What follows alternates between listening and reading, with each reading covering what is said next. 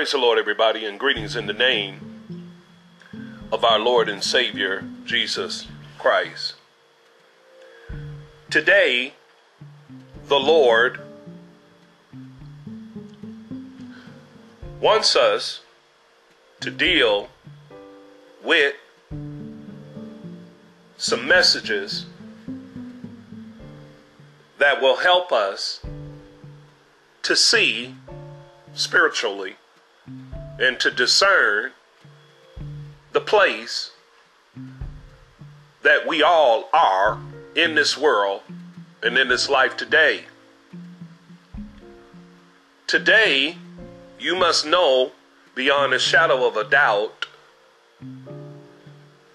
the workings of Satan and the devil, our adversary, and his plot and ploy and plan for those who have been birthed through the three sons of Noah, Shem, Ham, and Japheth, these lineage and nations and empires and kingdoms of children that will come out of these three boys. God himself in Christ is judging the world for sins. Now, I'm going to have to do an extensive set of reading for you to come back and listen and move with the scriptures in time to get us to where we are today. Today, the message that we want to speak to your dear hearts is the sea saw the spirit of the Antichrist. The sea saw. You know, when we were young, we would go to a park. When we lived in the city of Detroit, off Jefferson, we would go up to Memorial Park. And in that park, there were swings and slides. And there was also there monkey bars. There was also a sandbox maybe, and what we would call a seesaw. A seesaw. What's a seesaw for those you call them millennials? What's a seesaw? You probably never got on a seesaw. A seesaw was a long 2x12, 8-foot board, 2 inches thick, 6 inches wide on the end, 12 feet long, 8 feet long. They would mount a metal or bar in the middle to balance the board on it, and they put two handles on each end of the board, whereby a person could literally sit on one, and you would be up in the air, I would be on the ground, and when we get ready, I will push up, and you would go down, I would go up, and it's called seesaw. Seesaw.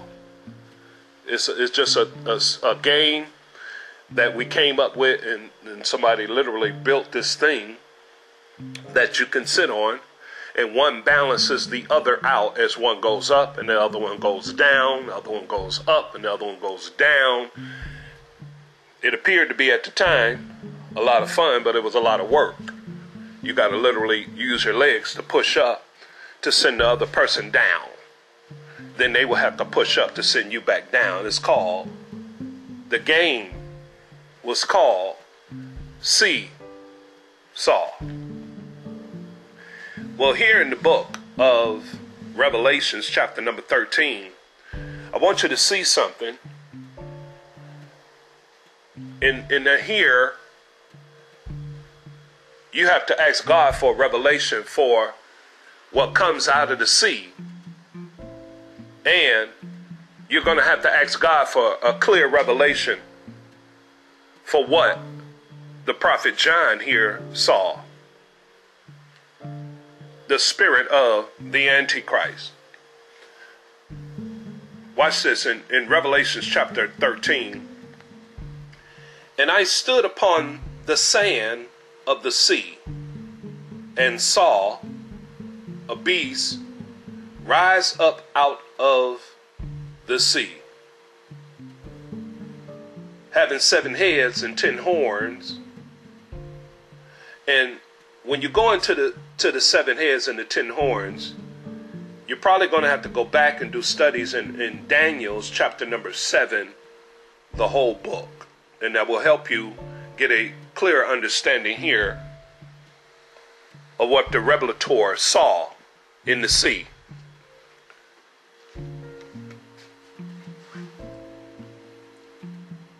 And I stood upon the sands of the sea and saw a beast rise up out of the sea, having 7 heads and 10 horns, and upon his horns 10 crowns, and upon his heads the names of blasphemy.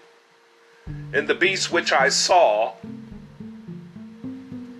was like unto a leopard, and his feet was like as the feet of a bear, and his mouth as the mouth of a lion. And the dragon gave him his power and his seat and great authority. And I saw one of his heads, as it were, wounded to death. And his deadly wound was healed, and all the world wondered at the beast. And they worshipped the dragon and gave power unto the beast. And they worshipped the beast, saying, Who is likened unto the beast, and who is able to make war with him? Now, we're also going to have to look at the matrix of how the beast is going to go into a matrix where it appears that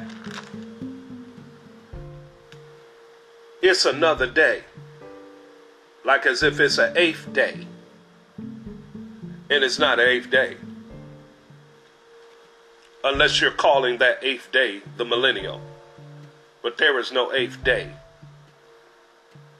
Now, watch this.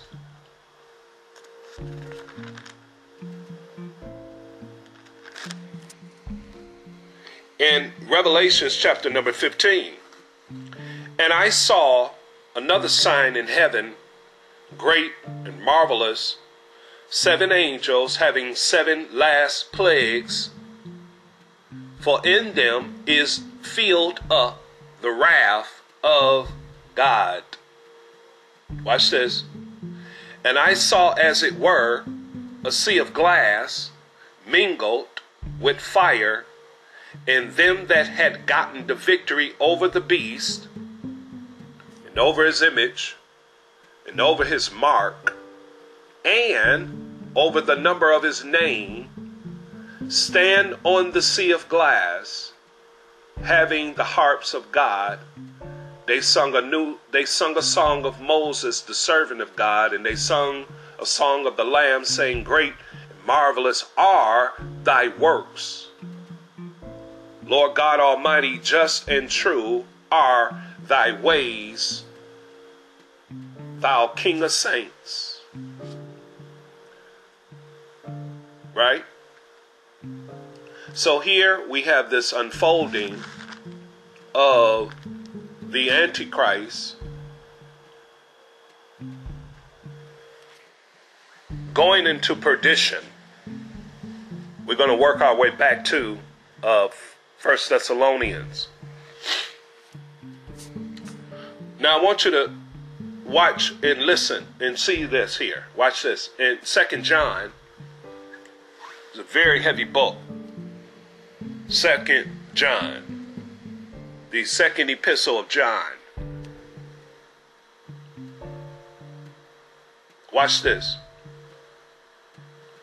the elder unto the elect lady and her children. The body of Christ is likened unto a bride or a female. We are the many members in the one body. We have all been baptized, not by the baptism. We are baptized to associate ourselves with Christ's liquidy, watery grave. That's association. Now you have to be filled with the Holy Ghost for the resurrection. The same spirit that quickened Jesus shall also quicken your mortal bodies. He likens and he speaks in the form of a relationship between a husbandman, a lady, and her children. Whom I love in the truth, and not I only, but also all they that have known the truth. For the truth's sake, which dwelleth in us, and shall be with us forever. You see that? The truth that dwelleth in us shall be with us forever. Grace be with you, mercy and peace from God the Father and from the Lord Jesus Christ, the Son of the Father, in truth and love.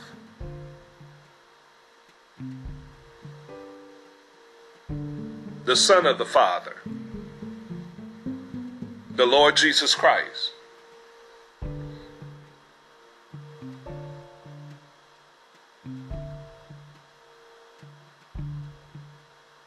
Watch this. And I rejoice greatly that I found of thy children walking in the truth. That's our hope. That's our joy.